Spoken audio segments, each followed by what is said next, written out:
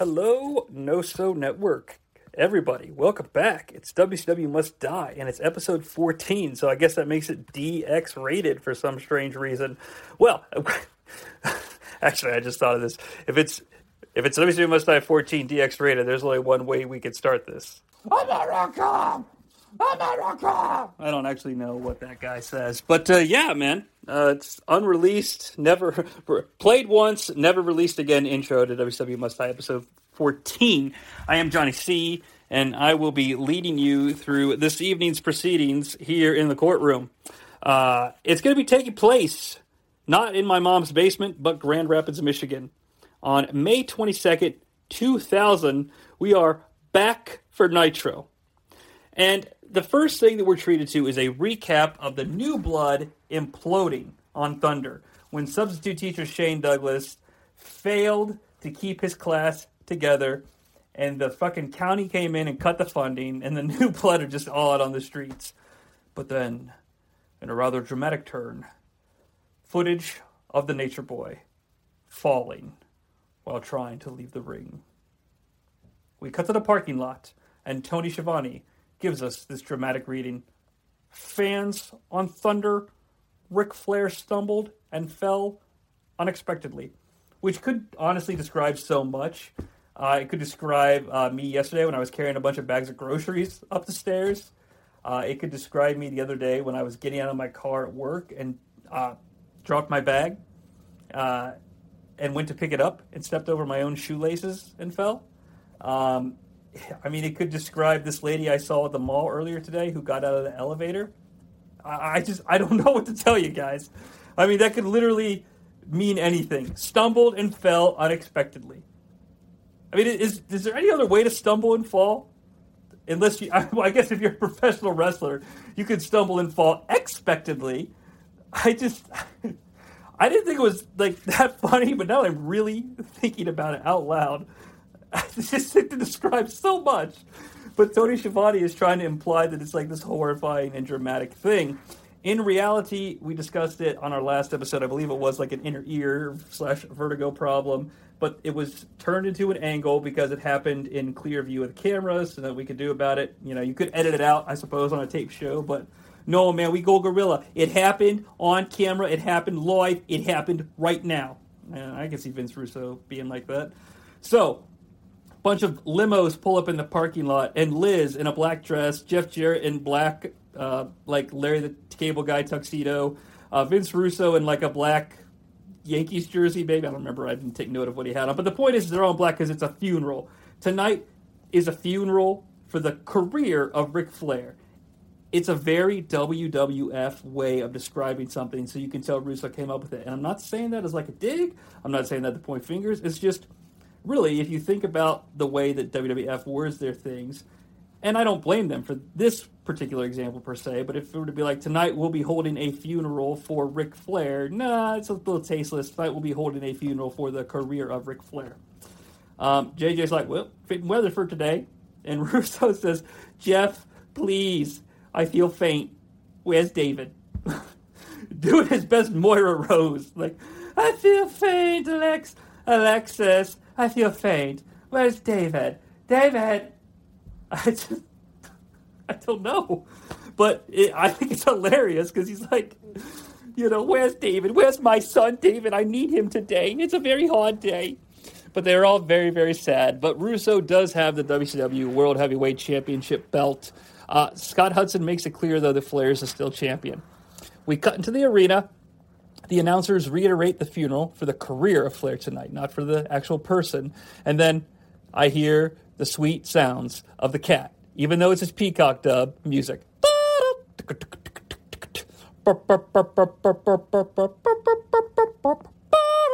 I've never actually sang the cat's original theme song on here, but my buddies and I used to do it all the time, so a shout out to them. I am very excited to see the cat coming down. We all know that Ernest the Cat Miller is my favorite part of any show. So starting off on the right foot, so to speak, you know, because he uses the right foot for the feliner. I'm full of dad jokes, guys. Don't go anywhere. His opponent is Booker T. He's got the tea bag. No, he's got the tea back, not he's got the tea bag. I didn't say tea bag. But Booker T comes out to this really crazy. Like, he comes out to his very rare Booker T, not Harlem Heat music, and it's like, tun, tun, tun, tun, tun, tun, tun, tun. And then there's a robot who's like, emergency, emergency. I don't know. Like, I'm not making that up, but it makes me wish that Booker T had like a robot sidekick. I guess that's what Goldust was. I guess Booker T just having to play off something ridiculous amuses me. I guess that's probably why they paired him with the MIA, but I don't know. I think I'd rather have like Paulie's female robot companion from the original non-director's cut of Rocky IV hanging out with Booker. Like, Midnight! Yes, Booker. You could call her Midnight. As this robot is announcing Booker T's entrance, though, I noticed that the cat has a bow staff, and he's fucking going to Darth Maul City. He's putting on an exhibition in the middle of the ring before the bell is even rung, so this is all pre-match shenanigans. And Mark Madden, though, casually lets us know that this is a weapons match. So the bell rings. Now remember, folks, here on WCW Must Die, my job's to tell you what happened during this show. But when it comes to most of it, we just can't help but ask, what happened? So that's what I'm going to tell you. The cat defeats Booker T via beating the ever-loving piss out of him for 5 straight minutes. Now, Scott Hudson makes it very clear that only martial arts weapons are legal, Tony. There is a sign at ringside that says Slim Shaney, not Slim Shady, Slim Shaney, #1 pimp. So, if you are Slim Shaney of Grand Rapids, Michigan, tweet me at the Johnny Sea and let me know if you are still cleaning up and are the #1 pimp of your area.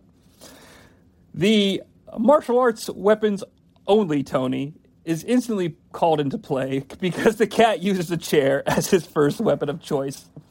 And then he busts out the Escrima-Sticks like he's fucking Nightwing.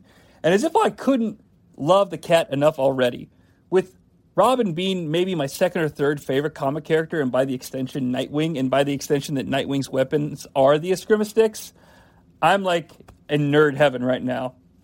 Mark Madden reveals that he has breaking news. The cat is indeed Garrett Bischoff's karate instructor.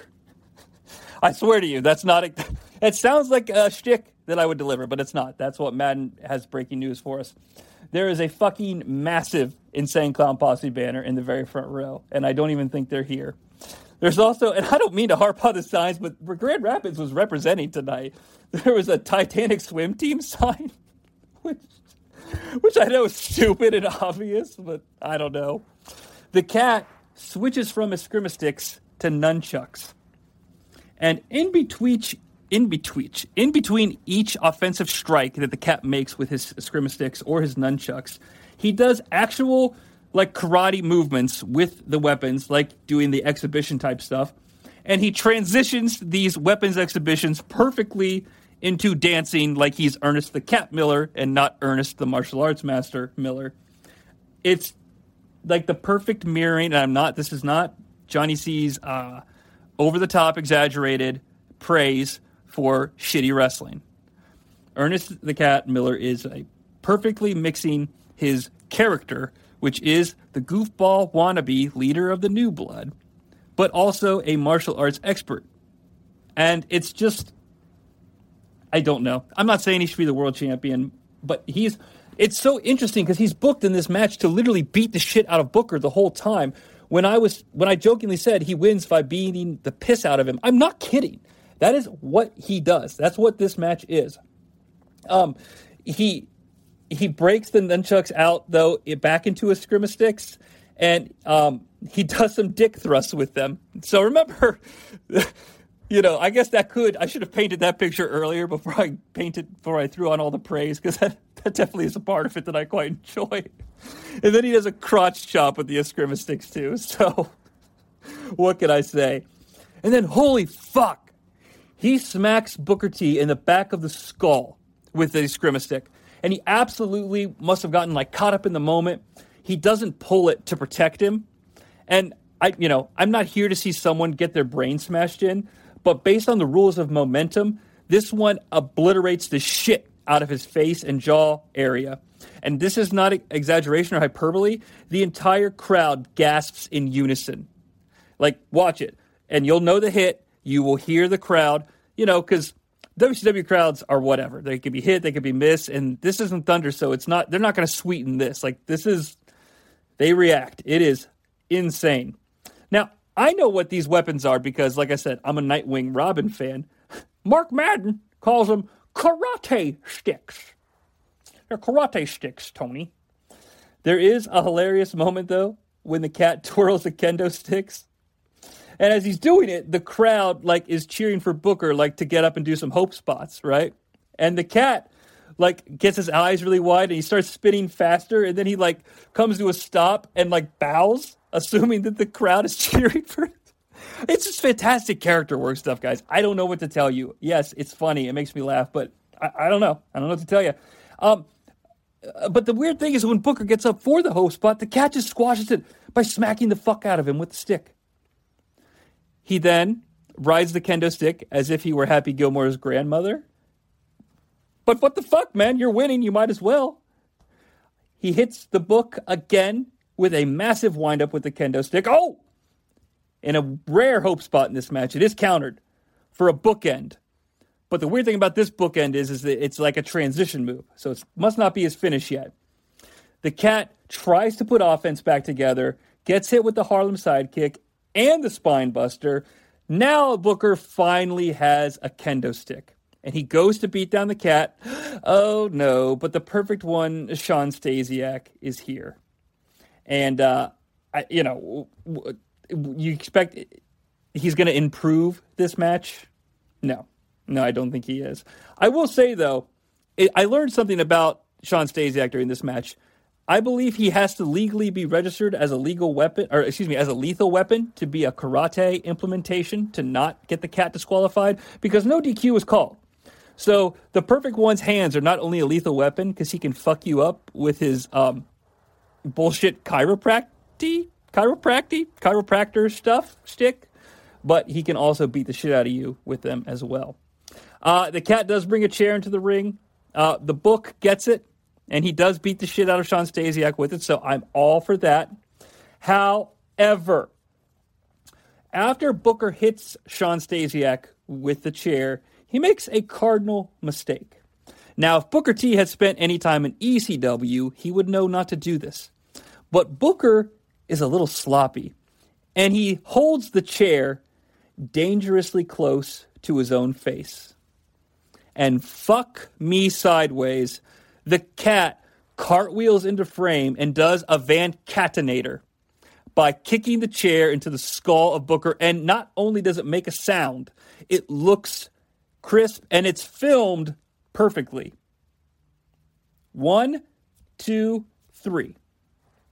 Now, this match was actually very interesting to watch. From a wrestling perspective, putting the cat over Booker T in a very dominant fashion. You know, it's just, I don't want to say mind-boggling because it's 2000 WCW, but you would think, and I know I love the cat, but this would seem pretty clear-cut. Even if it's a weapons match, you would think Booker still easily picks up the win to get momentum going into, pay-per-view. Or just anything because in a month and a half, he's going to be the world champion. Spoiler, in case you guys didn't know that. But man, I'm not going to sit here and besmirch awesomeness for the cat. So I rank, it's always good to talk about what we do here on the show before we start going through the matches. And before I get my first ranking, yeah, I have a little fun with it, but it's purely based on entertainment. If you entertain me with shenanigans, or if you entertain me by being a 5-star Tokyo Dome Classic, you're entertaining me. I don't know how to separate the two in my mind. I skipped that day of school.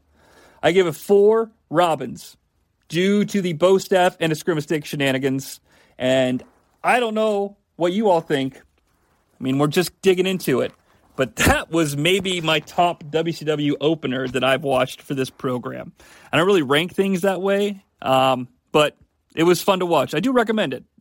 Obviously, you're not going to give it 4 stars, but I do think you'll have some fun with it. If nothing else, it's like a time capsule of, damn, fucking, Booker, not Doesn't look bad, but Jesus. And that stiff hit. You got to see that stiff hit.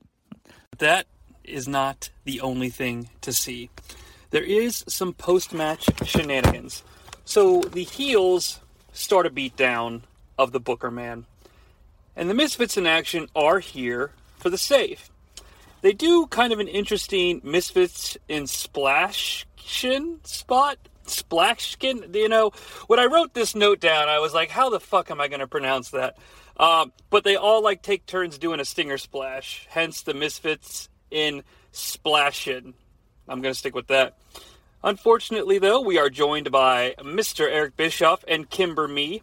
I don't have anything against them per se, but they just continue to add to clusterfuckness of segments to get overcrowded. The Cat leaves the ring and bows to Eric Bischoff. So his credibility just keeps climbing for me. And as if it couldn't get any higher, at this moment, he takes off the black belt that he wears as part of his wrestling attire and holds it up to the sky and to the crowd like it's a wrestling championship belt and kind of pivots in place like, look at my title, look at my title, look at my title. Bischoff has the stick, and he says, last week we had a meeting in L.A., and we're one phone call away from changing the face of the new blood and WCW forever. So, let's start over. Let's let bygones be bygones. Why does Bischoff sound drunk when he talks? He wants to offer them all, that being the MIA and Booker T, status in the new blood. Let's just end this war and be on the same side, basically. So not a bad offer. The MIA huddle up in the middle of the ring. They contemplate. General Rection says, "Hey, Eric!" To which Eazy-E replies, "Yes." And I'm not doing shtick. That is how he replies. The MIA say, "We got 3 words for you. Kiss our ass." And then Major Guns moons Mr. Bischoff. He says, "You just signed your death warrant." And then, in a moment of chicanery, someone at Peacock doesn't have their finger on the trigger because Eric Bischoff's unauthorized Desperado theme song starts to play as they leave. Not being the song from Seinfeld, the Desperado, but the theme song for the main characters from the film Desperado, starring Antonio Banderas and Selma Hayek. The Millionaires Club, a portion of them anyway, arrive in Hulk Hogan's 2-door muscle car. I don't know what kind of car it is, but I think I heard someone mention it was a Barracuda. The scene, though, starts with it looking like they're getting out of the car. But there's no fucking way that all of them could fit in it. Not only because there's 4 human beings, but these human beings are of abnormal size. Hulk Hogan Terry Bollea says to Lex Luger, Sting, and DDP, who are the sports actors he's arrived with, "Looks like Nash is late again, dude." And Steve, the actor, replies, "That's his gimmick. That's his gizimmick." Sting just fucking laying down the dad jokes like it's going out of style. He's awful. Continuing this backstage assault, Eric Bischoff is now with the Misfits in action and Booker T. And he says to them, "I can't fire the Misfits because we've got plans for you. But you, sir, you're now unemployed." You, sir, referring, of course, to Booker T. Now, this creates all sorts of continuity issues for me because the MIA were fired in one of our much earlier episodes of WCW Must Die. And they were never actually written back into the show officially by being active members of the roster. You know, they would do like these predetermined strikes against their enemies. But, you know, no one ever said, oh, they're back in or anything like that.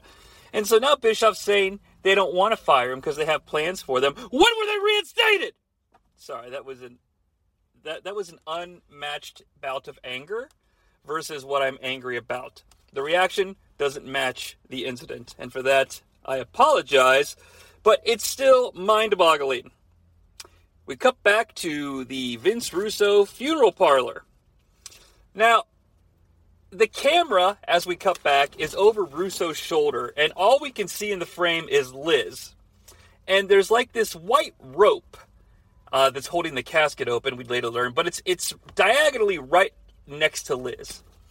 And if you're not paying attention, you can't really tell what it is. And Liz is wearing a black dress, as I had mentioned, but she has black sunglasses on as well.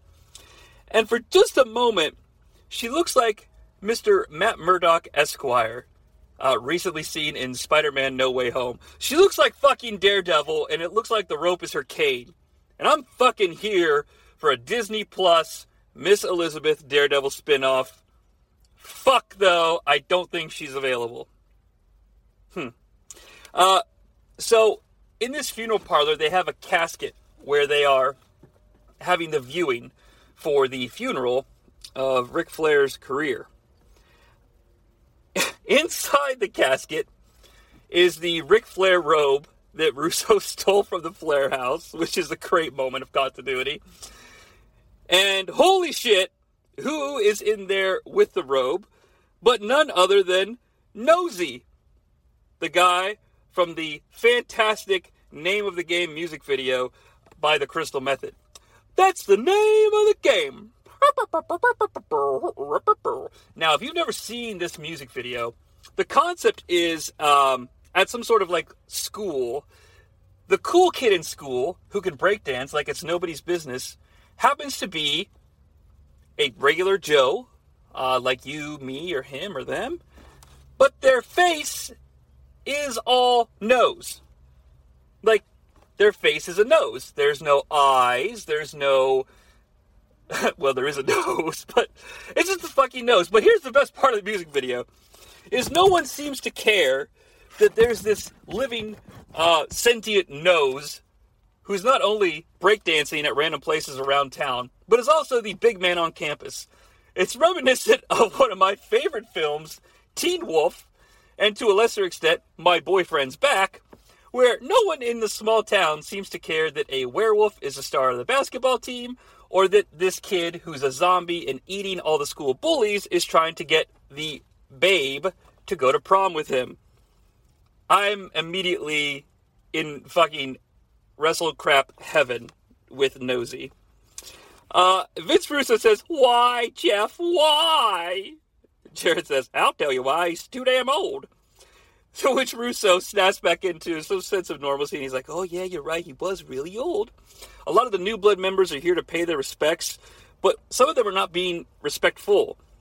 Daphne and Crowbar are having a tug-of-war over the Cruiserweight Championship belt, to where Russo goes over, and much like any parent who's ever scolded their children in a public setting where they don't want to make a scene, is like, "You guys, if you got something to argue about, you go settle it in the ring. Now get out of here." And they leave. Now, Russo is once again distraught when he walks by Nosy in the casket, because he must just be a huge fan of the Ric Flair career. And he says, David, and he walks over to David, and he kind of puts his hand on the back of David's head, and pushes it forward, and he goes, "Rest your head on my bosom, son." And he puts David's face into his chest. Now, if that's not enough, I had the closed captions on. So, folks, it's time to play Fun with Closed Captions. Now, you would think that this one would almost be impossible to fuck up, because it's just David, rest your head on my bosom, son. But according to the closed captioners, Vince Russo says, baby, rest your head on my bosom, son. This concludes Fun with Closed Captions. We cut to the parking lot again. You sensing a pattern, folks. And it's a car arriving, and Tony, the khaki rooster, is here. The khaki rooster being Terry Taylor in a khaki suit. But I'm lucky, he's, now that he's a businessman and a backstage agent, he's now the khaki rooster. And he's here with 12-year-old REID FLAIR. Good Lord, were his parents aware he was in a car with this man? Even though Amber Alerts freak the fuck out of me on my cell phone, I think we need to launch one. contact your local congressperson. We cut back to the arena for a talking head with the announcers. Mark Madden is fake crying, so okay. They reiterate that Booker T was fired, and they announced that it is believed that after 35 years in the business, tonight Terry Funk will be retiring. We cut to footage of a press conference, and I'm really doing the hardcore finger quotes thing here, okay? It's actually a hallway in the arena, because you can see, like, the little squares on the wall, and also how, like, the top half is one color and the bottom half is another color. So any shit arena you've been to in the last 20 years has the walls painted like this. And there's just a little WCW Nitro sign behind him, and he's in a fucking Terry Funk tuxedo with his headband on, and he's talking to these reporters, but there's no audio. So what the fuck is he saying, and why even go through the hassle of grabbing this footage if you're not going to use it in a way? I don't know. I don't want to spend more time on it. Daphne is here, coming down the aisle. She's got a... Here's what I found. Oh, thank you, Watch. Wow. Okay, during that little rant, here's what my watch found. Terry Funk provides quote from assisted living facility. July 6, 2021, WrestlingInc.com. ECW original Tommy Dreamer took to Twitter this evening and issued an update on WWE Hall of Famer Terry Funk after speaking to the, and then, it continues on my watch. So, folks, technology at its finest. Anywho, Daphne has on a tank top that says Hunger for Unger. And I was like, fuck, what does that mean? Oh, she also has a Ric Flair wrestling buddy and she's punching it. I think I was trying to say that before my watch went crazy. So I was like, Unger, what is that? Like, what is Hunger for Unger? So I did a little research, and I went to Daphne's Wikipedia page. And I did learn that Unger is the last name of the Daphne character. Okay, so that's what her shirt represents. But also, while scrolling through her Wikipedia, Daphne appeared in the 1985, what I'm calling horror film, Santa Claus the Movie, portraying the bratty girl at ballet practice. Now, if you're not familiar with Santa Claus the Movie, it is a horror show starring Dudley Moore and John Lithgow. I remember when I was a child that McDonald's had a promotional tie-in in their Happy Meals for this film, and henceforth, I burdened my poor mother to take me to see this film. And the film Batman Returns gets a lot of shit for having a promotional tie-in for the Happy Meals because of how frightening and off-putting Batman Returns was. And, again, quotation marks. Well, fuck you, Parents Council. You clearly have never seen Santa Claus the Movie. It's fucking horrifying. It has, nothing to do with... I can't even... I'm fucking freaking out talking about it. Google it. Put it in your Google machine. Put it in your Bing machine. Whatever the fuck. Just... It's horrifying. She grabs the mic, Daphne that is, pronouns pal, and she says, "This is getting absolutely ridiculous." To which Tony Schiavone retorts, "You're telling me."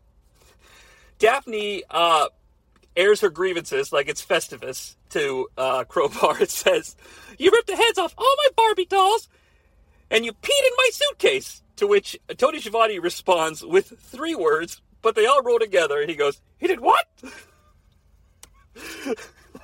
It really popped me. And here comes T-Bar, or Crowbar. T-Bar's the guy from fucking Mustafa Ali's stable. Oh, I don't even remember what they're called. That tells you. Anyway, it's match 2 because the bell rings. Daphne defeats Crowbar via wake up, wake up, wake up. It's the first of the month. They start with a thumb war. They transition to rock, paper, scissors, to which Mark Madden delivers the dynamite line, "This is like Thesz O'Connor 2. And then next I wrote down verbatim the next few items that Tony Schiavone calls on commentary. And these are his words, not mine. Indian burn. Slap in the face. Front chancery. DDT from Daphne. Miss Hancock is here. Daphne hits Crowbar with the what's called atomic wedgie. She hits the Franken Screamer. It gets only 2. The crowd is dead silent. They are not buying into the shenanigans. Crowbar gets on offense and does a gimmick where after he hits every move, he kind of gets over, to where he's face-to-face with Daphne. He's like, oh, I'm sorry, I didn't mean to do that. I just wrestled you because we're in a wrestling match. And speaking of whining like that, here comes Hard Knocks Chris Candido and Tammy. Mr. Russo, I thought I was going to feud with the Macho Man, and now I'm feuding with Crowbar. Well, where the hell's the Macho Man?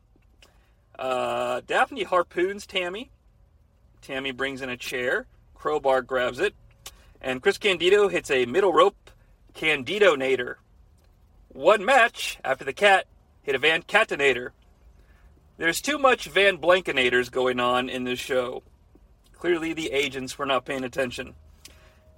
Chris Candido hits what I'm calling the Austin Annihilator Tombstone Piledriver. And Daphne gets on top of Crowbar to revive him as she fears for his existence. The referee counts 1, 2, 3, and as I mentioned, Daphne is now the undisputed Cruiserweight Champion of the world. I don't know. This match had a lot of potential to be perfect, but I'm giving it 2 unamused Tony Schiavone's, because in the end, it just wasn't enough to bring me pleasure. We cut to the Kid Cam in the back, which is a handheld camcorder that says Kid Cam. Horace Hogan is getting a skull massage from Tori Wilson. Tony Schiavone sees this on his monitor and says, let's stay with this for a moment. Probably hoping that a porno breaks out, but we cut to commercial. And in a rare moment of glee for Johnny Sea, and that rhymed, they left in one of their promotional considerations paid for by the following. And it is a commercial featuring the Macho Man Randy Savage in an asylum with a busty blonde. And she's giving him a Rorschach test. I zoned out and didn't pay attention to the rest of the commercial because I thought about how Macho Man Randy Savage would have been fucking awesome as Rorschach in the Watchmen film or Watchmen anything. And so based on that, I've decided to read you a passage from Watchmen as the Macho Man Randy Savage. Not only is it a passage from this famous novel, it's the opening passage, and it is performed by the character Rorschach. If I may. Rorschach's Journal, October 12th, 1985. Dog carcass and alley this morning, a tired tread on the burst stomach. This city is afraid of me. I've seen its true face. The streets are extended gutters, and the gutters are full of blood. And when the drains finally scab over, all the vermin will drown. The accumulated filth of all their sex and murder will foam up about their waists, and all the whores and politicians will look up and shout, "Save us!" And I'll whisper, "No." Dig it! We cut back to a parking lot. The MIA are walking out with Booker T. Booker T reassures them by saying, I got a plan. Stay tuned next week. Stay tuned next week.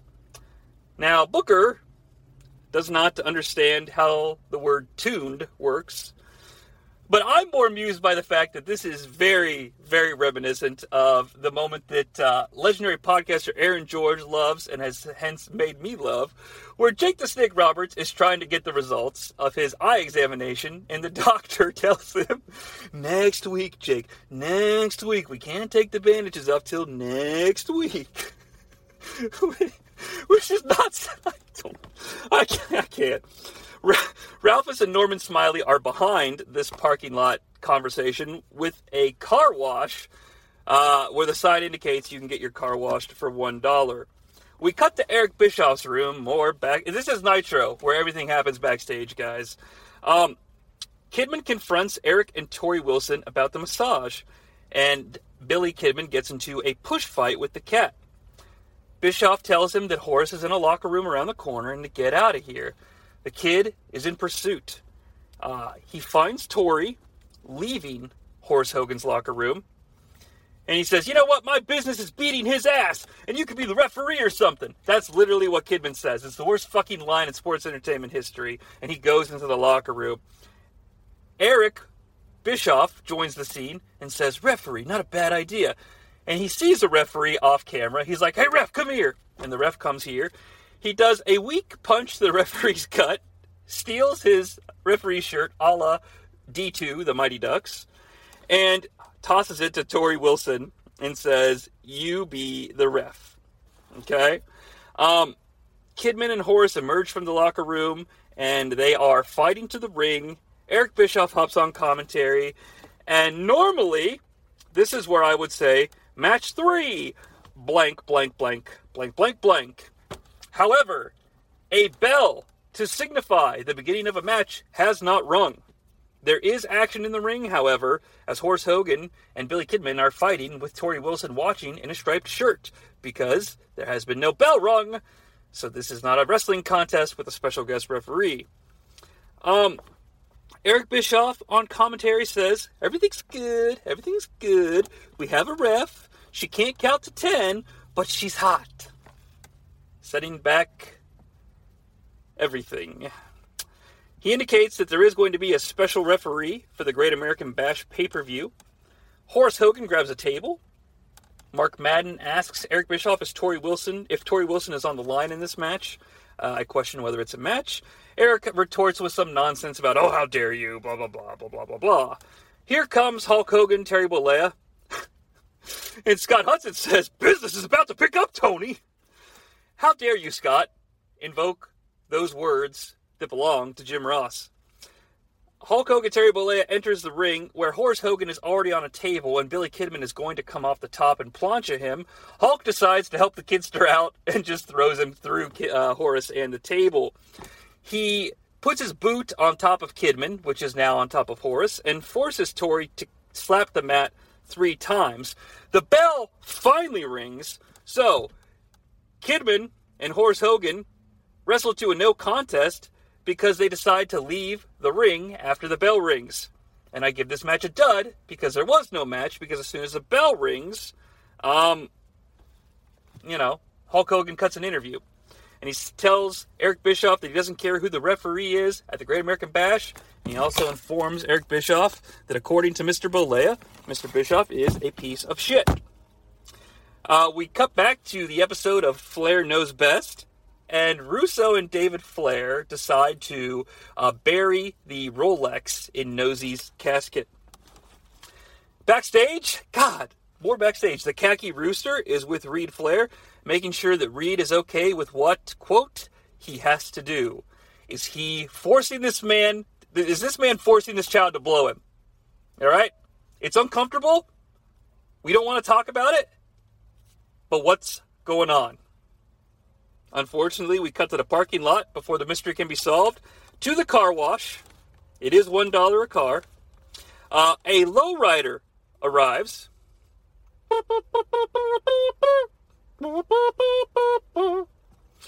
The hip hop inferno, the Juice and Rey Mysterio exit this lowrider car and declare, "Bounce it, baby, bounce it, baby," apparently asking for the driver, later identified as Conan, to kick this car into gear and bounce with some hydraulics.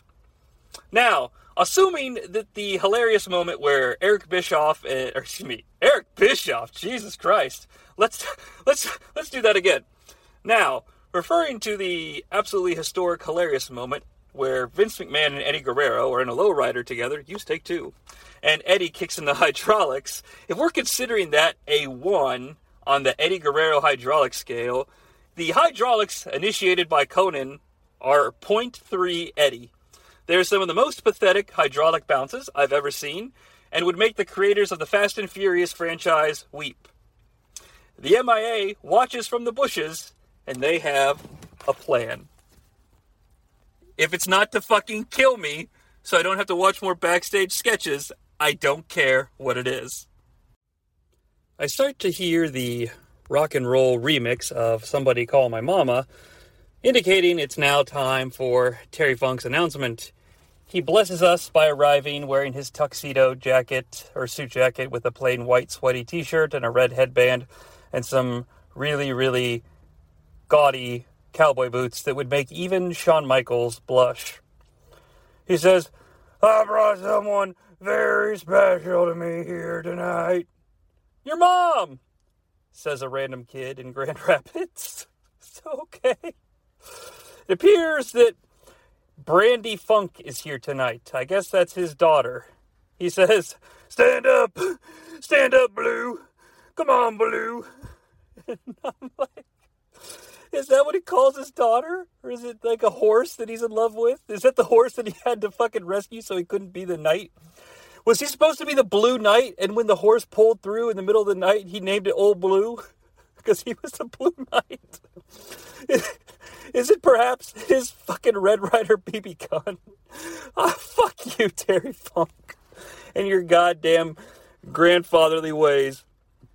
The speech that he's giving is taking forever, so Eric Bischoff sends out the boys. Terry Funk extends the segment by giving out a list of all the people that he told to watch the program tonight. Now, out of respect for the hardcore legend, I figured I would list them. He told his wife, his brother, his Uncle Herman, and Aunt Einie. Apparently, they reside in Indiana. His Uncle Dutch, Mark Madden says, and his Aunt Eleanor, and also all of his cousins. The franchise interrupts, basically saying, fuck all these people that you're talking about. It's time for you to go ahead and get on with your announcement. I agree with him, and Terry Funk starts to sort of draw it out. Like, you want to hear the announcement? If you want to hear it real bad, say, hell yeah, I think I heard that somewhere. I think we all have, Scott Hudson says. He says, here's my announcement. It's a boy, 8 pounds and 1 ounces. I'm a granddaddy. And grandpas shouldn't be wrestling. So I'm retiring on June 1st. And everybody's like, oh, well, it's the end of an era. He's like, I'm retiring on June 1st, 2001, because Brad Siegel gave me a contract extension. So Terry Funk continued to get paid even after WCW went out of business. The New Blood, which came down the aisle, I think it's Shane Douglas, Chris Candido, the Cat, and the Perfect One, have had enough. So they run to the ring and fight. Now, it's a vicious beatdown here. It's 4 1/4 people on one. I give the New Blood an extra quarter because Tammy is here as well, but she doesn't count as a full person. Man, did you guys hear she just killed somebody? What the fuck, man? That's not even funny. Just fuck. They give the Funkster a pile driver on a chair, and all of a sudden, Old Blue crosses the barrier. That being Brandy Funk, pronouns pal. Old Blue struggles to enter the ring because she decided to wear a dress, showing that the Funks are modest, which is fine. I'm not shaming her for that, but she gets in the franchise's face and he pushes her, and when he pushes her, rather than want to sell, she's worried about her dress flying up. Now, again, I absolutely respect her desire to want to keep her dress down, as is her right, and blah, blah, blah, blah, blah, blah, blah, blah, blah, blah. Just don't wear one, though, because it's just going to be a problem. It just stands out like a sore thumb. Like, of course, I don't want your dress to fly up either, man. I'm not down with Old Blue. And even if I was down with Old Blue, I don't want it to. That's not the point. It's just don't wear a dress.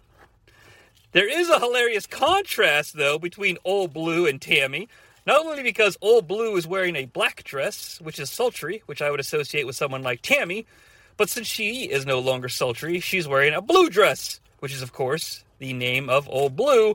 And Old Blue Tammy Sitch could give a fuck less if her ass is hanging out the entire time, and by gum, it certainly is. I couldn't ask for a better contrast.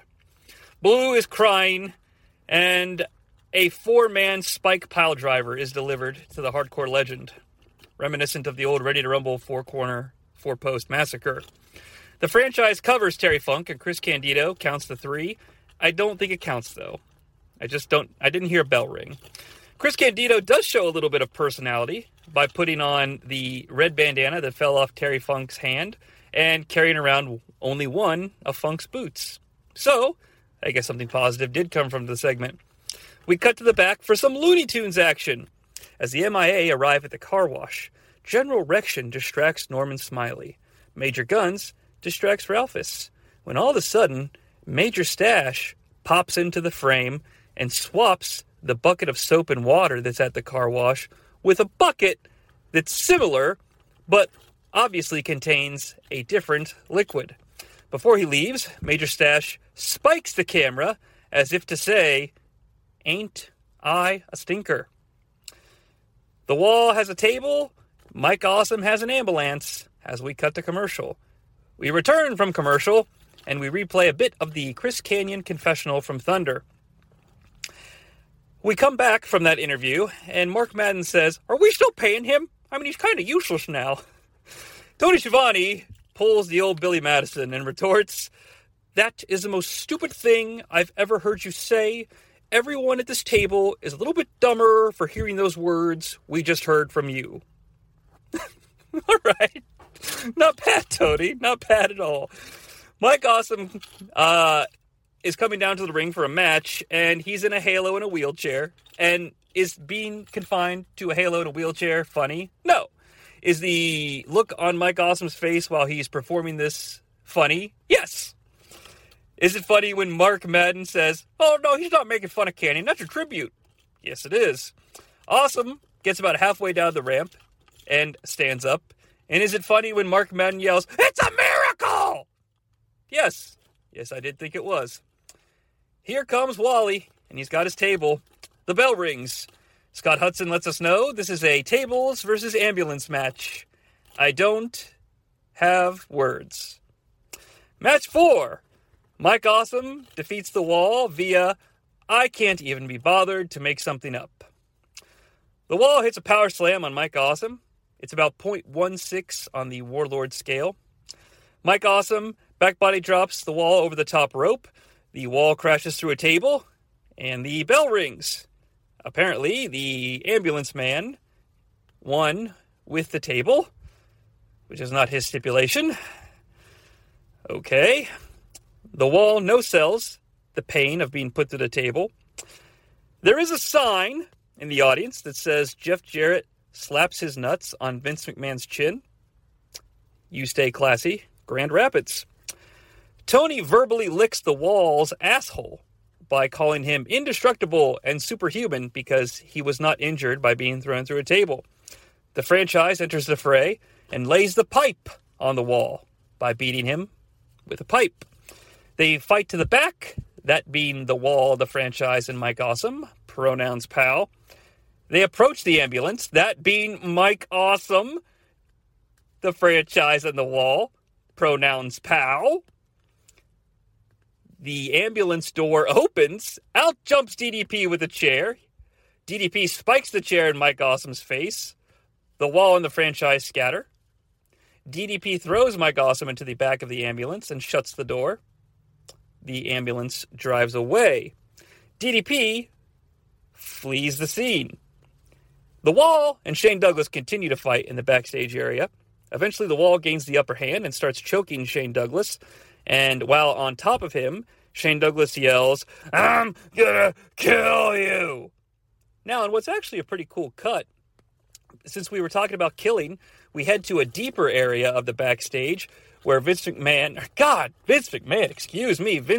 and Miss Elizabeth are with the casket that has Nosy inside, and the pallbearers are carrying the casket to the staging area. We've got David Flair, the Perfect One, Shane Douglas, and Mike Awesome, flanking the casket as the... Objection! What in the flying fuck? Now, I have given these guys a lot of leeway. I have given matches 5 stars that the internet would give duds because I'm amused.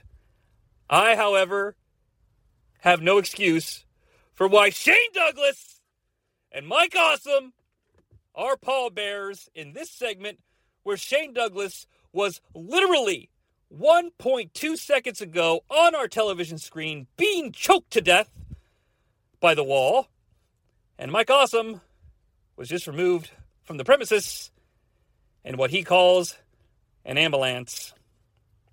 Fuck my life.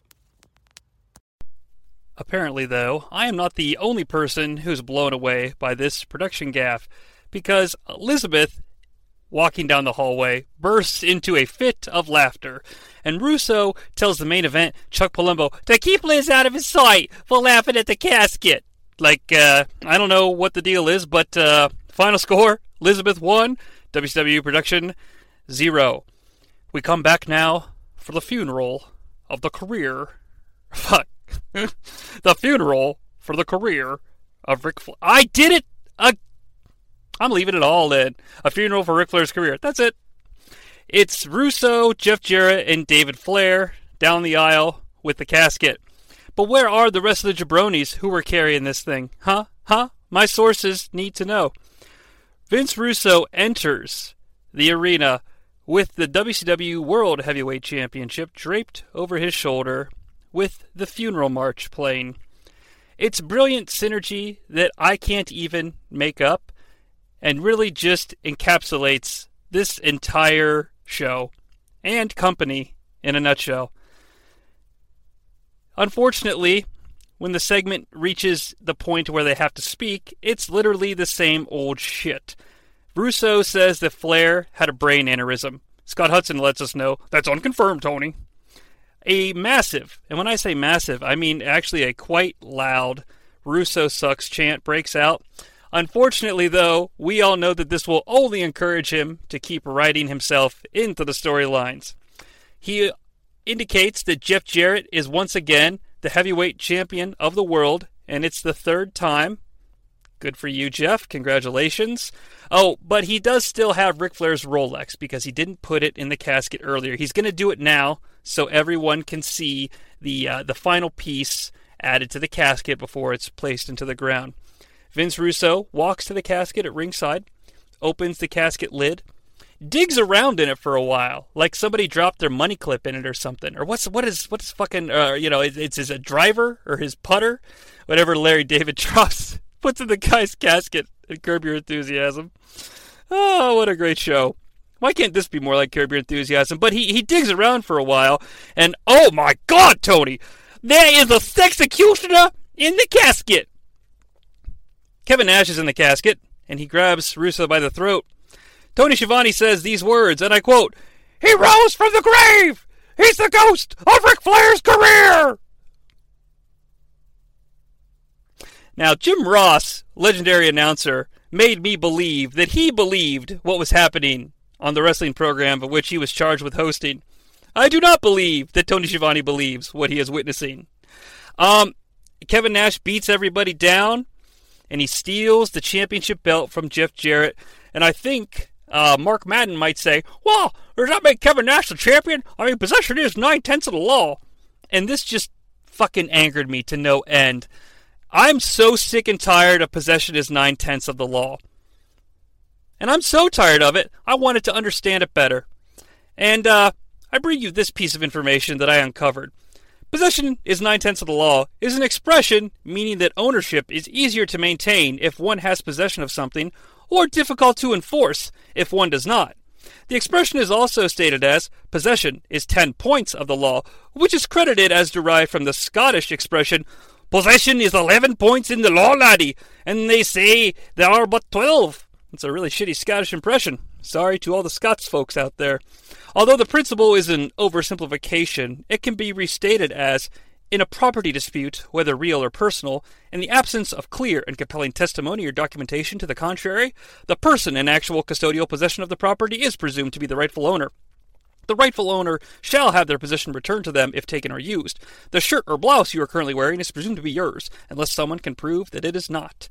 But luckily, we all know that we have proof that the belt does not belong to Kevin Nash. We can prove it with video-recorded evidence. So this possession 9/10 of the law shit is so dumb. Commercial. We come back from commercial, and a woman who's dressed like Trinity from The Matrix, but is blonde, is interviewing Russo and the boys. Vince Russo says, "Who are you? Tonight, Jeff Jarrett versus Kevin Nash for the belt. No disqualification." And they storm away.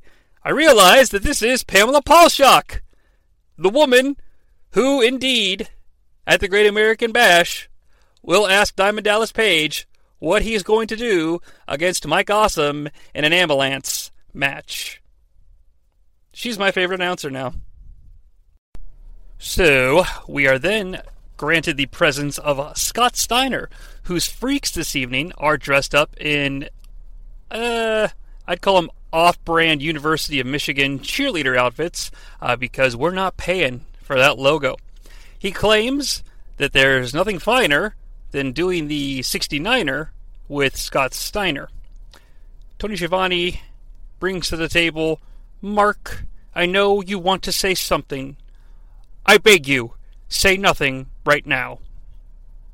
God love you, Tony Schiavone. Steiner indicates growing up, people told him that he'd end up in jail. I've been in the cell, and I've been through hell. So from now on, where I go, the cell goes, and hell comes with me. This doesn't make any sense, but he is talking about the asylum, which is a circular cage apparatus that hangs above the ring and then encompasses combatants in an asylum match. He indicates the only way to win is to make your opponent say, I quit. Mark Madden adds, that thing's like 69 feet above the ring, Tony. Out comes Rick Steiner. The bell rings with the asylum still high in the sky. How fitting. Match number 5. The first ever WCW Asylum match between Scott and Rick Steiner ended in a no contest when Johnny Sea said, I quit. The cage does eventually surround the combatants in the ring. The Steiner brothers trade belly-to-bellies with one another. A sick overhead belly-to-belly suplex is then landed on Rick Steiner. I wonder if he's dead. Scott hits the Steiner recliner. That's Goldberg's music, Tony! Yes, the Goldberg music does indeed hit, but oh no!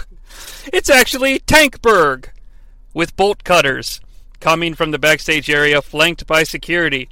Hey, if you've ever wondered who Samurai Cop is, the R&B security guard that I love, he is right on the right side of Tank Abbott if you're looking at it from a television perspective. If you are Tank Abbott, he's on your left, and he has a brown mullet. I believe they're also flanked by a Slim Shady variant of above-average Mike Sanders, because, you know, it's 2000 and he's got the bleach blonde dye job. As Tank Abbott gets to the ring, he is identified by an official WCW Monday Nitro name graphic that does indeed say Tankberg. And you know what, guys? It's the little shit that matters and gets you through the day, and I think that's hilarious. He tries to use the bolt cutters, but to no avail. The asylum must be made of Kryptonian steel, I hypothesize. Scott Steiner whips himself into the ropes, which is actually the side of the asylum, to get some momentum to kick Rick in the face. And I can't help but love the fact that Scott Steiner decided to bounce off the ropes, even though he can't access the ropes. Thus showing that nature defeats nurture. Alright, because those are some instincts he's got to whip off the ropes. Tank Abbott eventually beats up referee Mickey J to get the button that operates the asylum. The asylum lifts, and it's now a 2-on-1 beatdown, when all of a sudden, oh, here comes Kevin Nash. Now, I think a lot of us on the internet have made fun of some of Vince McMahon's ridiculous rules about professional wrestling, but here's a great example of why you don't call the championship the strap or the belt or anything like that. Because as Nash walks down the aisle with the WCW Championship belt, Tony says, it's Kevin Nash with the world belt! And that just about sums up the value of that piece of tin on his shoulder. He hits the evil Steiner brother and Tankberg with weak-ass belt shots. The heels scatter. Kevin Nash stares into the abyss. Literally, he just looks at the bad guys in the aisle and does nothing. Madden hypothesizes that he's here to recruit Scott into the Millionaires Club, while Scott Hudson reminds us that Vince Russo wants that belt by the top of the hour, Tony. Jeff Jarrett watches on a monitor. Vince Russo shows up and points at his t-shirt that says Yankees. There's no audio here, so I'm assuming it went something like this. Jeff, bro, we can't lose. I got my lucky Yankees shirt. It's in the bag, baby. World belt coming around the chosen one's waist. The bell never rings. There is no winner. I do decide, however, to award the match 1 pair of Kryptonian bolt cutters, and it's literally because I chuckled when the name graphic said Tankberg. We return from a commercial, and Pamela Paulshock is looking into the camera while she waits at the backstage interview arena. She says to the camera, "I'm waiting for Kevin Nash." She pauses, as if she's waiting for someone on the other side of the television to offer a response. Kevin Nash enters the frame. She says, "Kevin! Nash!" as if she's trying to get his attention. I would feel remiss if I didn't again reiterate that he's already there. He immediately starts checking her out. He then asks if she's single. She asks him to answer the question, "Why did you help Scott Steiner?" Nash says, "It's real simple." And then begins to challenge Jeff Jarrett to the exact same match that's already been booked. As he goes to leave, he physically spins Pamela around so her back is facing him. He pulls the old "get a good look" Costanza and leaves. To make this worse, the Pamela character swoons as he leaves. The main event, Chuck Palumbo, is bringing Miss Elizabeth to the ring, and he's flanked by Kwee-Wee and Mike Sanders, though at this point they are unnamed R&B security guards. You may remember Kwee-Wee from such films as TNA Never Dies, where he portrays Bruce. I know him from that Saturday Night Live sketch, where they play that song where it's like, "I miss you, bum, bum, bum, bum, bum, bum, bum, like the deserts miss the rain, and I miss bum, bum, bum." Hey, quick Johnny Sea tidbit, did you know until like 3 years ago, I thought that song said, "I miss you, like the dancers miss the rain, and I miss you." Yeah, I just never caught the words. Here comes Diamond Dallas Page. The announcers let us know that there is a Thunder taping tomorrow in Saginaw, Michigan. And it looks like this week's episode of Thunder will be less than or equal to the In Your House Triple Header pay-per-view, which was also held in Saginaw, Michigan, of which I would have assumed was the only televised wrestling event from Saginaw, Michigan. But hey, I've been surprised before, and I'm sure I will be surprised again. Anywho, Diamond Dallas Page also comes down to the ring, signifying that he will be the event Chuck Palumbo's opponent. The bell rings, so we get match number 6.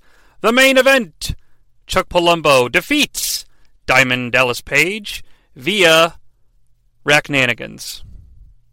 I would just like to point out that there have been so many matches in the history of WCW Must Die that have ended via Racknanigans that my phone now recognizes Racknanigans as a legit word in the English language. Technology is amazing.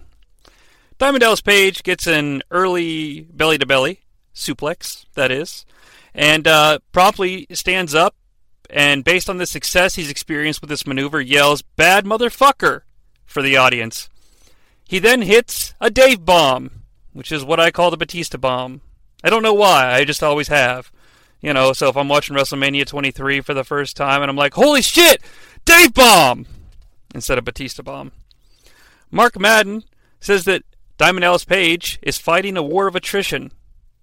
But of course, he pronounces it war of attrition. I don't know what accent that is. Miss Elizabeth eventually slaps Chuck Palumbo, and Diamond Dallas Page takes advantage of this with a schoolboy, but it gets only 2. Out comes Kimberly, or Kimberly Page, and she smacks the shit out of Miss Elizabeth's back with a baseball bat. It makes a sick thud, and I don't like it. At this point, we cut to a shot of the crowd where Mike Awesome is hilariously, and I want to emphasize hilariously, running through the crowd carrying his halo, like the halo apparatus that he wore for his entrance. Now, because the halo that he has in his hands is such a huge part of how this match ends, I figured I would toss it over to my broadcast partner, Cortana, and she could tell you how this match finishes up. Cortana, go ahead and take it away. Thanks, Master Chief. Whoops, I mean Johnnie Sea. Laugh out loud. My name is Cortana, and this is how things went down for the conclusion of this match. So, basically, Diamond Dallas Page is distracted by the presence of his ex-wife, the 40-year-old Virgin's Kimberly Page. Because of this, Awesome is able to smack the shit out of Page's face with the halo, registered trademark of Microsoft and Bungie Studios, all rights reserved, void where prohibited in Utah. Even though the halo shot is incredibly weak, the event is able to use this ruse to his advantage and racks that punk bitch DDP. Hence, rack nan Agins. The match was short, but also dumb. I give it one copy of Shaq Fu for the Sega Genesis, because Mark Madden said it on commentary to promote the NBA playoffs. Back to you, Johnny C. And hey, is it true you have an 11-inch penis? Thanks, Cortana. That was great. And to address your question, no. That is a vicious rumor, and I don't know how it got started. You're actually thinking of the Johnny C character that has an 11-inch penis. I'm simply Johnny C the person, but I appreciate it nonetheless.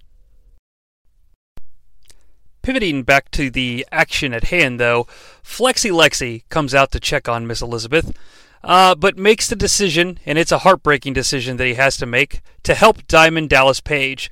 But as he enters the ring, the main event Chuck Palumbo hits him with a Lex Flexor. Now, at its best, it's a glancing blow, but the announcers sell it as if it's death. In particular, Mark Madden, who delivers this dynamite line, "It sounded like a potato chip being smashed!" Which is a sound I'm sure he is very familiar with. Flexi Lexi does do a stretcher job to sell it, though, and Terry Taylor and REID FLAIR are heading down to the ring as we hit commercial. We come back from commercial, and Diamond Dallas Page is desperately trying to force the innocent EMTs to get Lex into an ambulance. And what they've done since we left for commercial is they've wrapped Lex Luger's face in gauze like he's fucking Darkman. If you haven't seen Darkman, you should see Darkman. And they've added blood special effects by staining the top of his shirt red. I mean, can you imagine convincing Lex Luger to ruin his shirt? What if that's his favorite shirt, man? I don't know. It's just, it's crazy. Kimberly, the event, and Liz are watching on a little TV in the New Blood green room, and Kimberly blames Liz for everything that's happened to Lex. Liz responds by being like, What happened to Lex? And it's sub-reality show acting, folks. My performance as Liz may have been better than Liz's actual performance, but hey, they didn't hire her for her acting chops. They hired her, of course, to stick it to WWF way back in 1996. What do you think they hired her for? Anywho, here comes the Khaki Rooster and champ, REID FLAIR. They grab microphones, and I notice that REID FLAIR is rocking a gray polo shirt with a gray undershirt.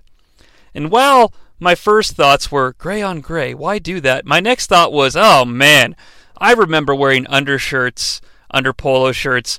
As a teenager, I thought it would help conceal my early year rock breastises. I can tell you folks, all it does is enhance them. So if you're out there and you're trying to conceal your man breastises, just wear one shirt. The undershirt's not doing you any favors. But Reed says, David, will you please come out? David, will you please come out? And Terry Taylor keeps whispering in REID FLAIR's ear like Slugworth style. And every time he whispers in his ear, Reed repeats, David, will you please come out here? David, will you please come out here? Eventually, David and Daphne do come down, and God love her, Daphne still has the Ric Flair wrestling buddy. Reed asks David to come home. He's like, David, you come home? David, come home. We all need you. Ashley needs you. Mom needs you. Dad needs you. Dad's not home. Dad's not home. We need you, David. And David gets really angry, and he says, do you know what it's like when Dad's not home? And I was like, Jesus, that's the straw that broke the old camel's back. David got left at home one too many times and had to fend for himself. It's like, shit, when my parents left, they're like, now, Johnny C., your dad and I are going to be gone for an hour because we have XYZ to do. You are going to be here by yourself. You better not fuck anything up. And then they leave and you raid the fridge and have a party.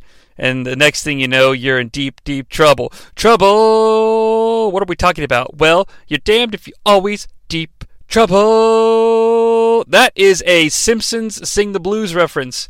And if you owned the Simpsons Sing the Blues cassette tape, you're okay with me. Anywho, Daphne hits the old Lady Liberty on the rooster, meaning she breaks the Statue of Liberty over his skull. Reed, though, seeing that violence has been initiated, hits his older brother David with a low blow, and then shoots the legs, man. He does a double leg takedown.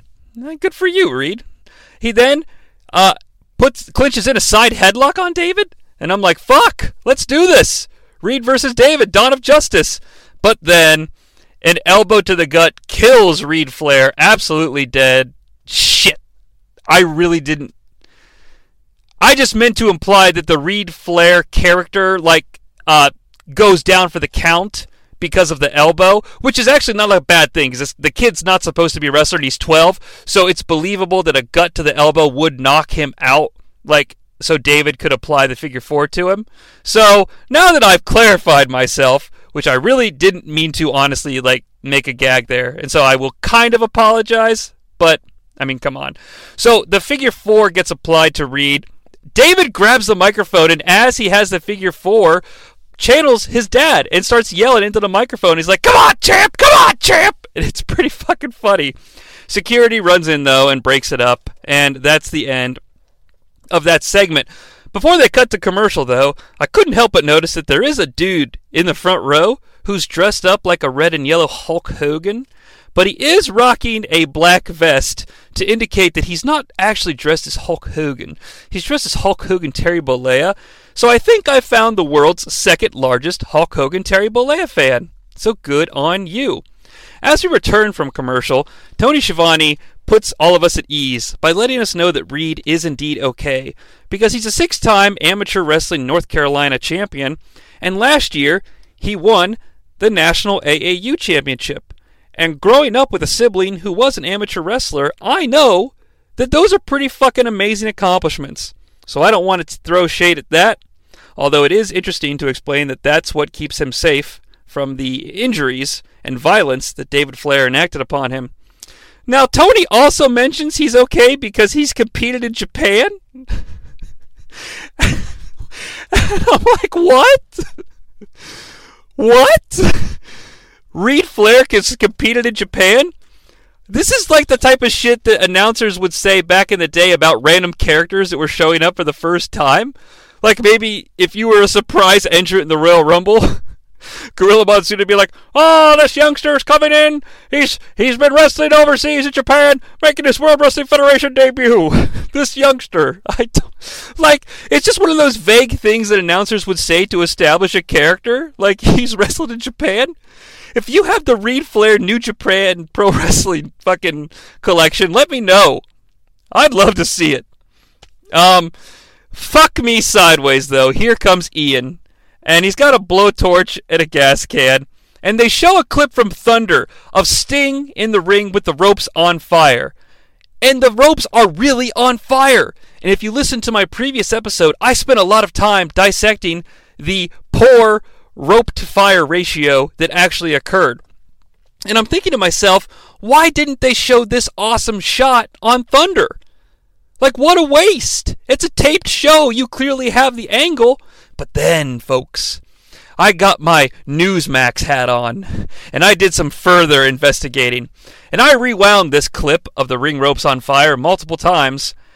And this clip that is aired is in super duper slow motion, indicating that while the ring ropes may have achieved full blaze potential, it only lasted for 1 second, and that's why we didn't get the shot on Thunder.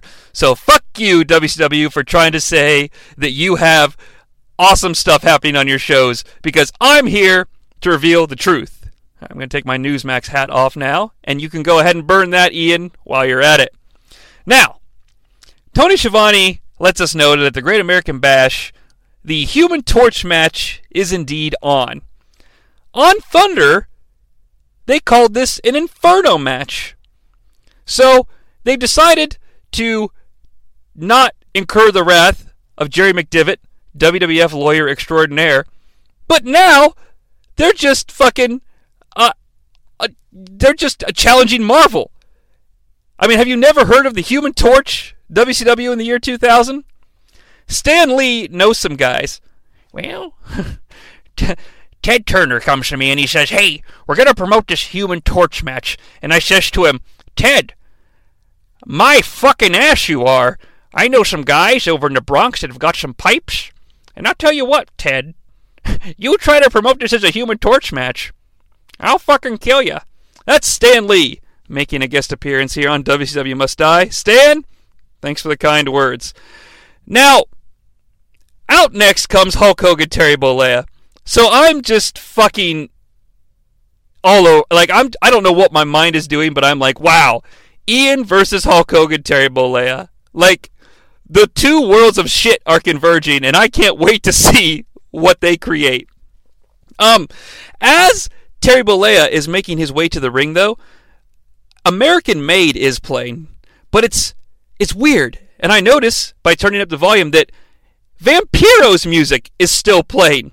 So what we've got here is a crazy remix of the of Vampirian Maid. I'm Vampiro Maid. Wow, wow. I'm Vampiro and Vampiro Maid. Wow, wow, wow. But it really does happen. And then the bell rings and Hogan's music stops playing, but Vampiro's music is still playing.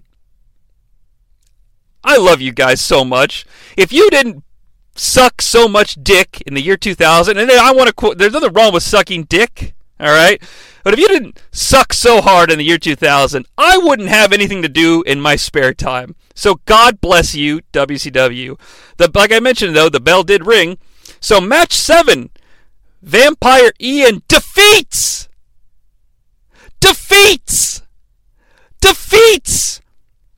Hulk Hogan, Terry Bollea via creativity, dude. Vampiro starts the match with his patented Texas Tornado discus kick. And god damn it, Mark Madden keeps calling Hulk Hogan, Terry Bollea, Terry Bollea. Like you're trying to get a bull to charge at you saying, Ole! Or you're trying to get Tito Santana to come down the ring and you say, Ole! And fuck you, Mark Madden. Allegedly, your character that is, because I don't want to be sued. Like, his name is Bollea, not Bollea. Do you guys remember in March when these guys were partners? I mentioned it on our very first episode of WCW Must Die that these guys had just become a tag team alliance right before the reboot. Well, guess what? WCW doesn't remember either. So, that's a thing. They brawl on the outside.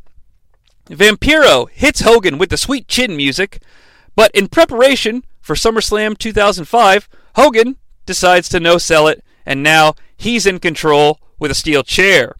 He also throws Vampiro over the announce table, and I'm wondering if Kevin Nash got in Terry Bollea's ear and was like, hey, Terry, you got out there with Vampiro. Why don't you guys do some table stuff? I hear he's into it.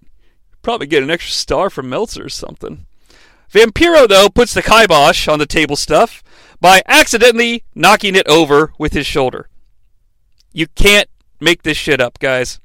They go back to the ring, and Hulk Hogan, Terry Bollea, starts whipping Vampire Ian with his weight belt, and then he starts choking him with it. And holy fuck! First time making its appearance on WCW Must Die, straight from the Wrestling War Zone, shots fired! Mark Madden says, you might see phony DQs somewhere else, or cluster finishes somewhere else, but you won't see them here! It's a fight to the absolute finish! Somebody needs to clue in Mark Madden that the war is already over. Okay, Vince has won. He then mentions that he's orgasmic over the concept of burning flesh at the Great American Bash. And I can safely report to you folks that Mark Madden and Johnny Sea are turned on by very different things. And that's okay as long as it's consensual and no one is harmed. Hulk Hogan then hits the Bollea bow. You know that thing where he does like multiple elbow drops and then decides, fuck it, and just rakes their face with his boot? I kind of love that. He then transitions to a dick stomp. Hits the big boot, hits the big leg for the one. No, a little remix here. He hits the big leg, but then he gets on top of Vampiro for mounted punches. Well, he should have gone for the cover, because here comes Billy Kidman. Kidman grabs the blowtorch that Vampiro brought down to the ring, and a gas can he also brought to the ring. I don't know if I mentioned that. I should have. Kidman smashes the blowtorch against the skull of Mr. Bollea. Hogan falls to the side of the ring on his back, his arm clearly draped under the bottom rope and hanging loose. Ian covers Hulk Hogan. 1, 2, 3. Wow. Ian grabs the gas can. Kidman runs the fuck away. And then, it's Steve! Steve is here. He hits the Steve death drop on Vampiro. Terry Bollea and Steve hug. And Crowy looks on from Nitrovision, cheering on the Bollea-ster and the Steve-ster. In honor of the Human Torch match that's upcoming at the Great American Bash, I'm going to give this fantastic 4 stars. And can you imagine the meeting between Hulk Hogan and Vince Russo convincing him to lay down for Vampiro? Okay, dude, so let me get this straight. I'm going out there against Ian tonight, dude, and you're telling me I'm laying down for the 1, 2, 3? Strokes the Fu Manchu. Brother, I just don't know if that creative is going to work for me. Terry, we got to put over this Ian guy, man. He looks like shit. Sting beats him up every time we have a show. He's a complete loser. Terry, I'm begging you, please lay down for the Vampster. All right, dude, let me see here. What if we do it like this? All right, I'm getting an idea. What if we have a match, okay? The bell rings, dude, and I just, beat the shit out of Vampiro for the whole time. I mean, really sticking it to him, dude. I mean, what if I, break his dick? And I no-sell his offense? And my brother, the Sexter, was telling me that we could do some table stuff, alright? So if I do all that, and then I hit the big boot, and drop the big leg, but then something's up with Hulk Hogan, Terry Bollea, dude. The big leg isn't going to be enough. Now, the whole crowd knows, dude, that I've hit the boot in the leg, and I've basically gotten the 1, 2, 3. So I've pretty much won the match at this point. And then what if the Kidster comes in, dude, and he hits me with something really heavy, like a gun or something? Or what if they drop an anvil on my head, dude? Oh, Terry, I don't know where I'm going to get an anvil. What about a little blowtorch? Oh, a little blowtorch, dude. All right, let me check with my contract, dude. All right. All right, what if we do it this way? What if, dude, you hit me with the blowtorch, but then I lay down for the 1, 2, 3, but my arm's clearly under the rope, dude. So Tony Khan's not going to put that in the official record books. Is that going to work for you? Terry, who the hell is Tony Khan? Tell you what, Roos, dude, you don't worry about it. Vampiro gets the 1, 2, 3 if my arm is under the ROPE. Now, can we do business, brother? Can we talk turkey? Sure, Terry. Whatever you say. All right. Tell you what, dude. Hulk Hogan is going to lay down for the kinda 1, 2, 3. You got it, Vince, dude. Thank you. Terry, I'll see you later. Fuck, has anybody got an aspirin? That's what I would imagine that negotiation may have sounded like. All right, dude. Let's try to get through this thing. I'm about to go crazy if I don't finish this episode. I'll tell you what, man. Just as a side note, I love doing this show. I want to put that out there. But here's something that I've noticed. I have a lot more fun with Thunder because I feel like the absurdity of the product is more understandable on Thunder because, Thunder's just a worse show. But I also feel like Thunder is where you're going to catch, the absolute crazy shit that you just never believe.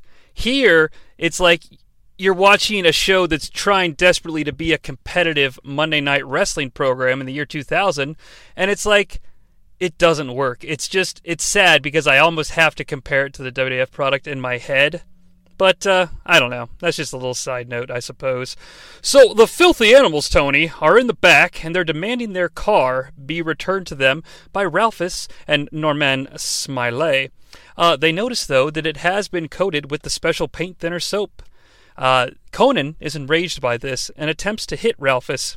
And God love him, Ralphus does his absolute best to take the punch, eventually just kind of falling all over himself.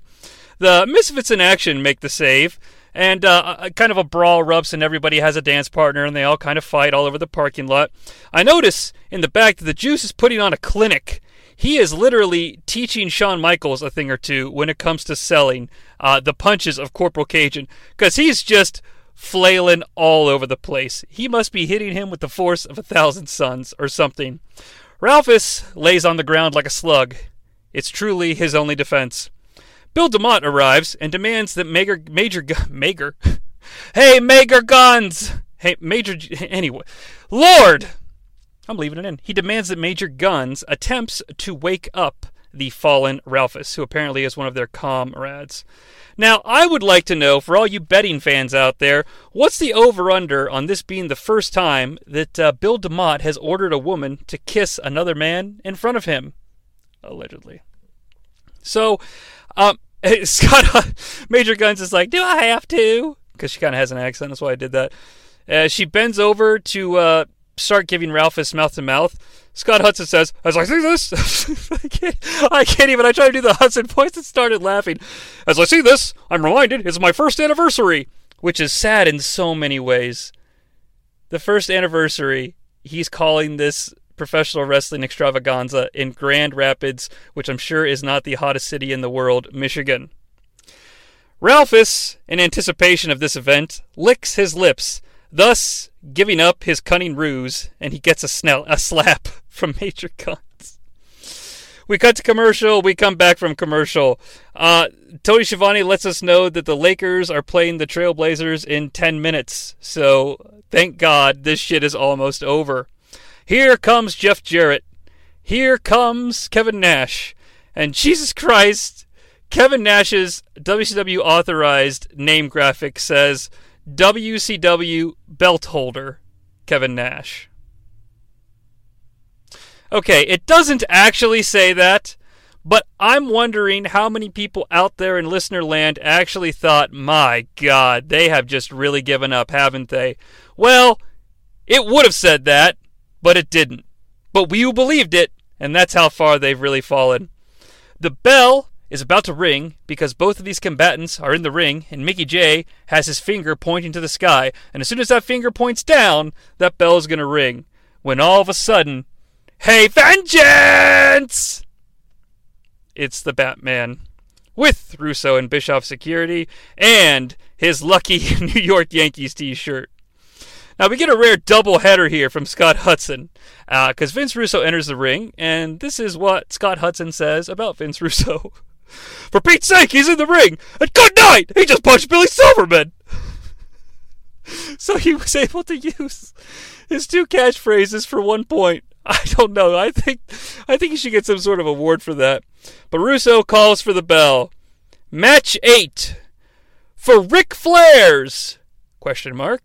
Vacant WCW World Heavyweight Championship. The alleged Real World's Champion, the chosen one, Jeff Jarrett, defeats the self-proclaimed Sexecutioner and the reigning, defending, 9/10 of the law, WCW belt holder,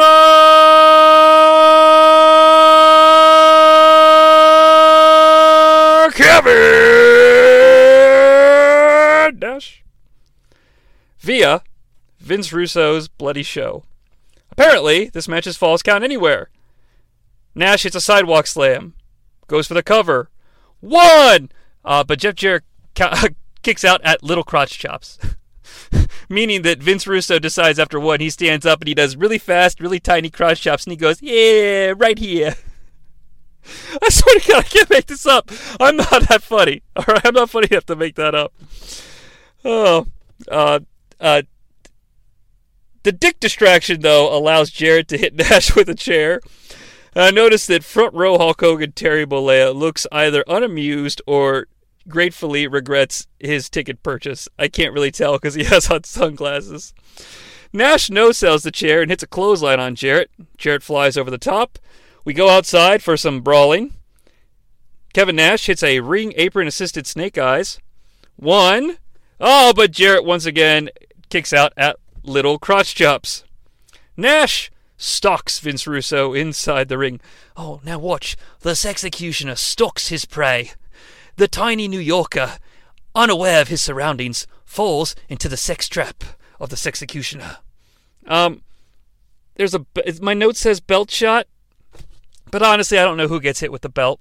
1, 2, kick out. I'm assuming that Jarrett got hit with the belt. I don't know. Nash gets control, and Nash now has the Chosen One in a jackknife position. But Russo pulls the old mace. Same old pimp. You know, ain't nothing changed but his limp.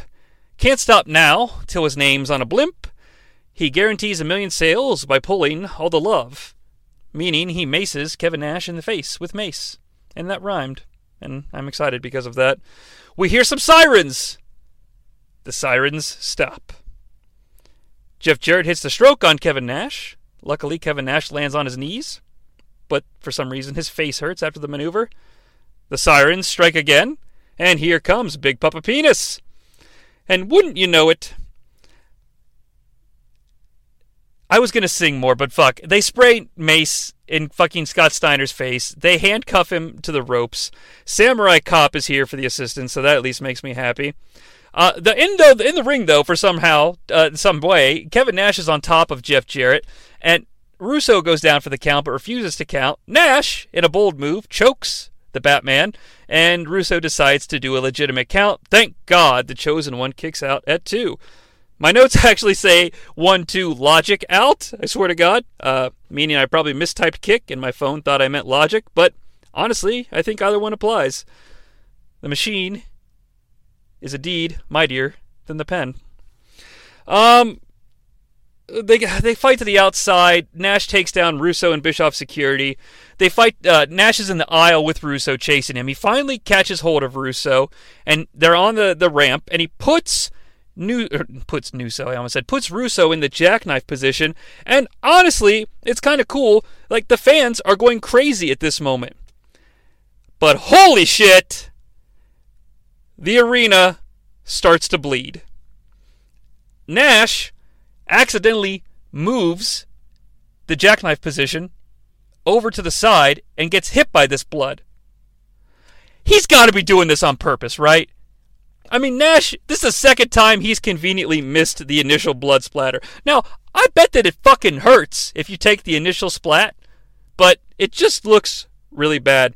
And hey, if you remember those really excited fans that were happy to see some action right there in the aisle by the seats that they paid for, they're totally pissed now because they're covered in Vince Russo's discharge. Acoustic equalizer. Jarrett puts a foot onto Nash. 1, 2, 3. I guess Jarrett's the officially recognized heavyweight belt holder of the planet.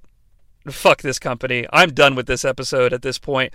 Bischoff comes out, hands Russo a mic, and Russo says, "Bite us, baby!"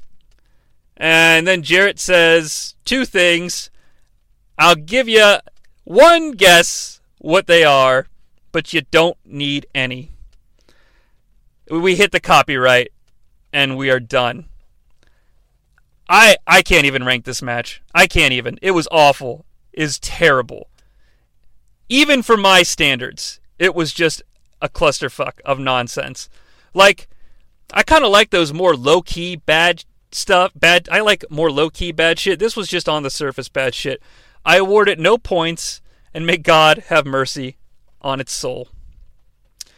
And I'll tell you what, folks. I need a little mercy after this episode. This Nitro started hard. I was really digging the Booker T Cat stuff, and I was having fun with some of the shenanigans that the crew was getting up to, like the funeral and what have you. But they just took it too far.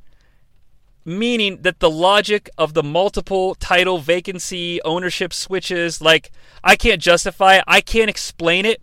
You know, a lot of times things bad professional wrestling things or mistakes become legendary. Okay? It's the old Mandela effect or what have you. It's kind of like we all remember that there was that time where the WCW title changed hands like 2 or 3 times, like with nothing actually happening. And I don't know that they're officially recognized. They probably are, if you trust Wikipedia or whatever. But they don't even like find a logical way to describe it within the show itself. It's just kind of hearsay and announcers saying things like, are they the champ? Is he the champ? Possibly the champ? Could be the champ? It's just really, really bad. And that just kind of goes to show that regardless of how much fun it is to laugh at these people, it's kind of sad. And now it feels like that. It sounds like in my neck of the woods, the heavens have opened up. Someone's yelled Shazam, or I'm about to get struck by lightning for podcasting about this episode of WCW Monday Nitro. If it was thunder, I'd keep going. But that's going to do it for me here on WCW Must Die at the North-South Connection Podcast Network.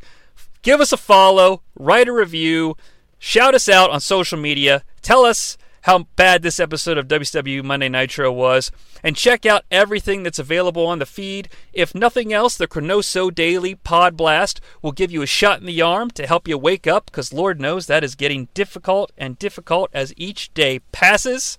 And find a show on the network that covers the professional wrestling era or pop culture thing that you love, because I can almost guarantee there's something out there to whet your appetite.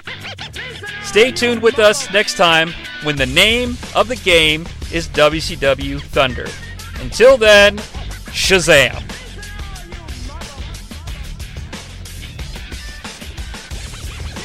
See? And now there's thunder because I said Shazam. Alright, I'm really leaving now. Bye-bye. Yo, top of the crown, the queen, the fatal mistake in your cradle can't shake the dream. The fire inside of your phonograph, battle with gas to give you room to breathe through inadequate mask. Everybody get fun, let me see you pumping your fist. Give you up in the back room when you're rocking with this. Come on, keeping your speaker knocking, jumping, banging, bumping, blazing hot, calling all freaks. Calling all